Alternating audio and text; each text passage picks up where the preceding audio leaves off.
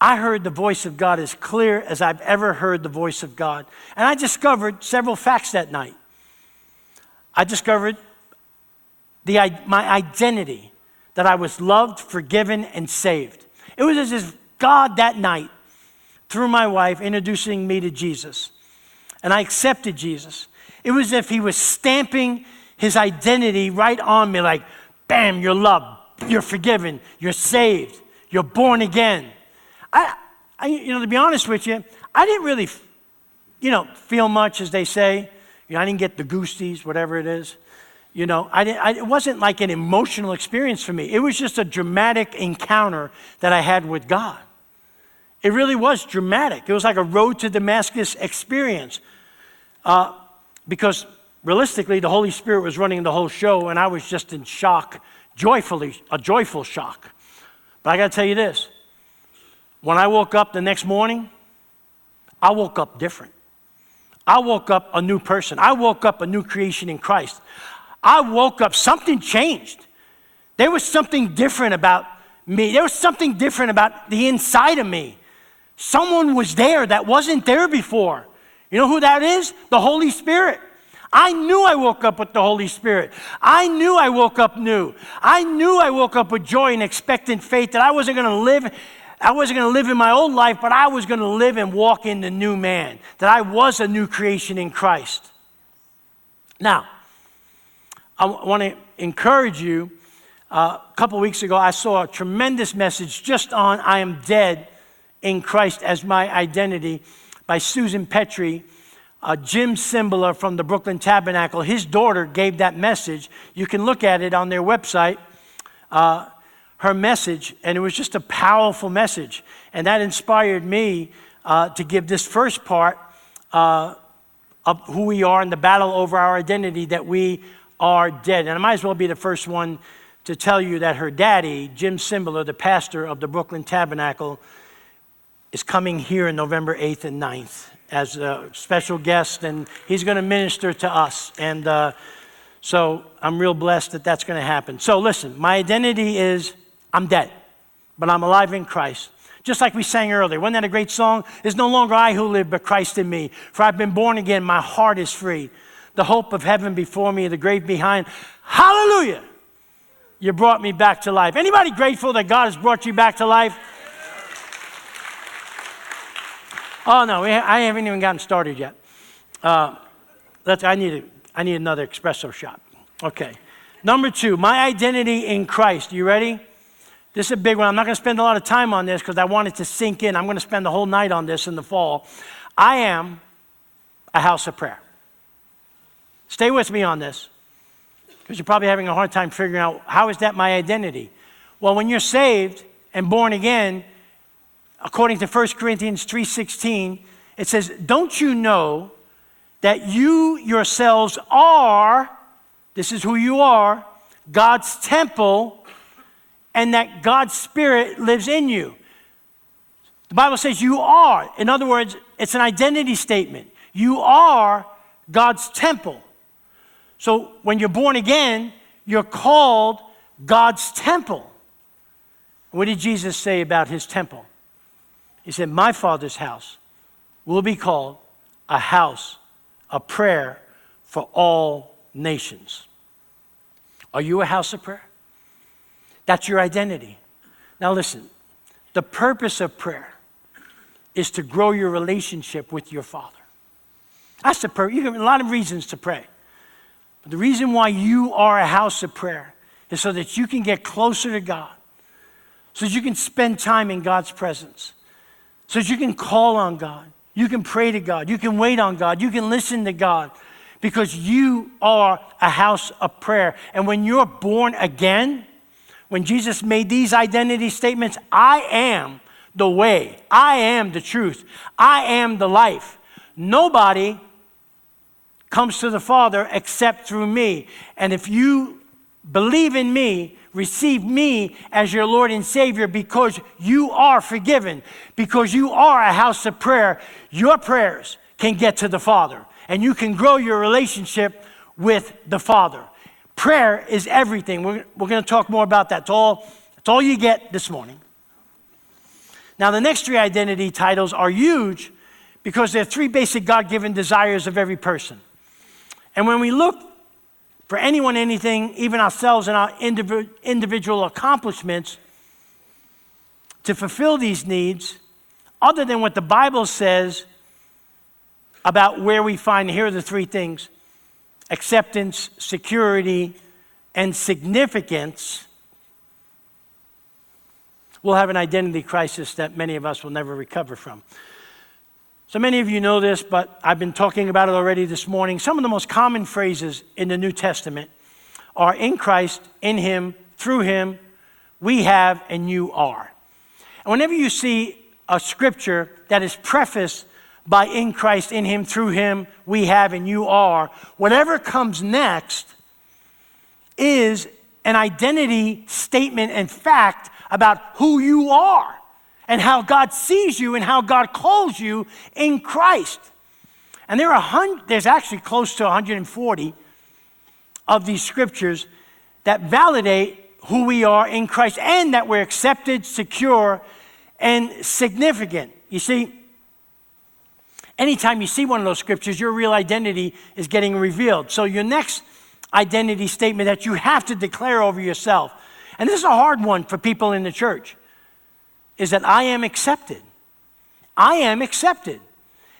It blows my mind how many people don't feel that they're accepted by God, that they're not loved by God, but you are. That's a lie. And your identity is that you're accepted. You see, and Satan wants to steal your identity.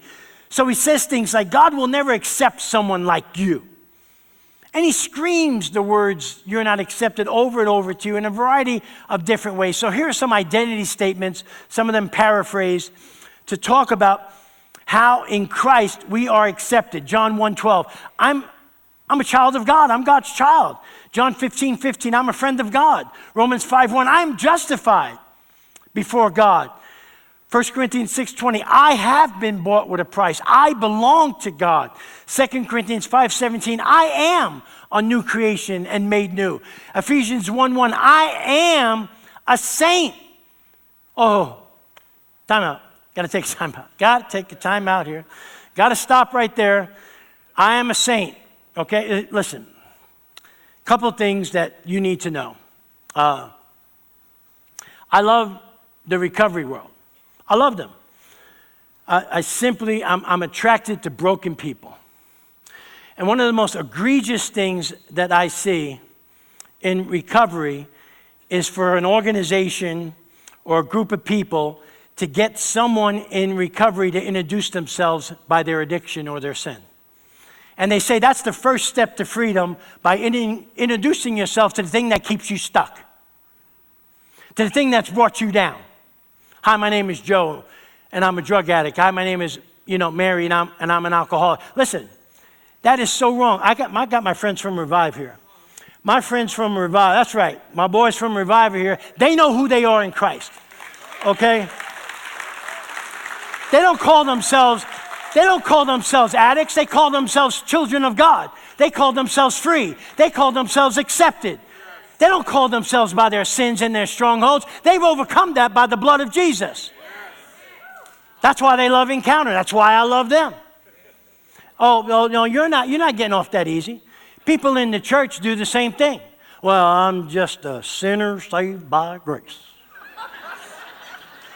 Like a rooster, just a sinner saved by grace. Let me tell you something. You are not a sinner. You were a sinner. You're now a saint who still needs God's grace, because you over there really need God's grace, and who still sins. But you're not a sinner. A sinner is an unbeliever.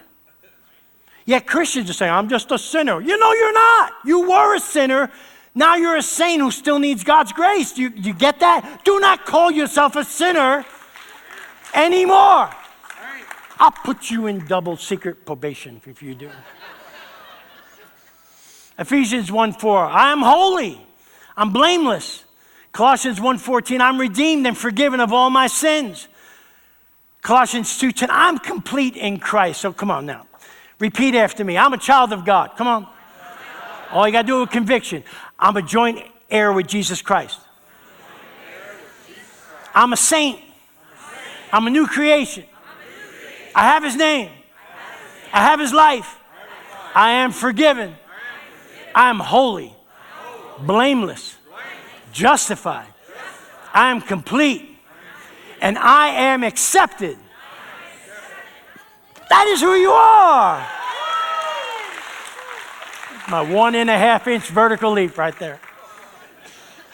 That's where you start. Your identity starts. I'm dead. I'm a house of prayer. And I'm accepted. I'm accepted. Next one is I'm secure. It's a big one, too.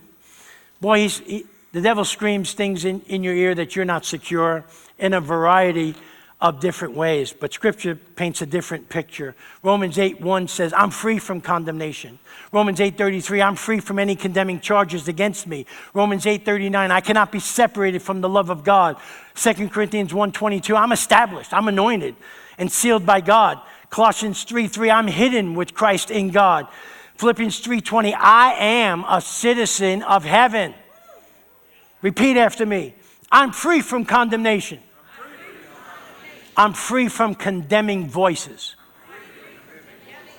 I'm free from guilt and shame. I have access to God. Have authority with God. I'm sealed by the Holy Spirit. I'm hidden in Christ. I'm protected in Christ. I'm a king's kid. I'm a citizen of heaven. And I am secure in Christ. And that is who you are.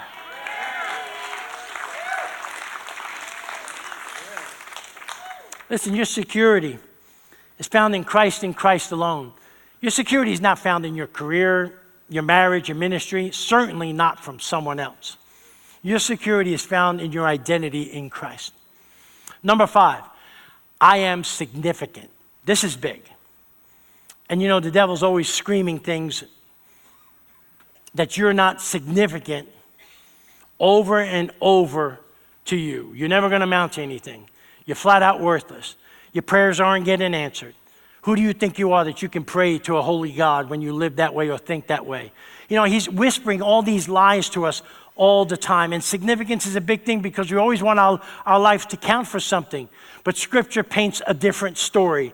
Matthew 5 says, verse 13 and 14, I am the salt and light of the earth. John 15:1 and 5 says, I am a branch of the true vine and a channel of his life. John 15:16, I have been chosen and appointed to bear fruit that will last. Acts 1:8, I'm a personal witness of Jesus Christ. 1 Corinthians 3:16, I am God's temple. 2 Corinthians 5:19, I am a minister of reconciliation. 2 Corinthians 6:1, I am God's co-worker. 2 Corinthians 5:20, I am an ambassador for Jesus. 1 Peter 2:9, I am chosen, a royal priesthood, a holy nation, and I belong to God. Ephesians 2:6, I'm seated with Jesus in the heavenly realms. He told me to put my feet up on a footstool while he annihilates my enemies. Some of us are just not sitting with Jesus with our feet up. That's the problem. Ephesians 2:10, this is a big one. I am God's masterpiece.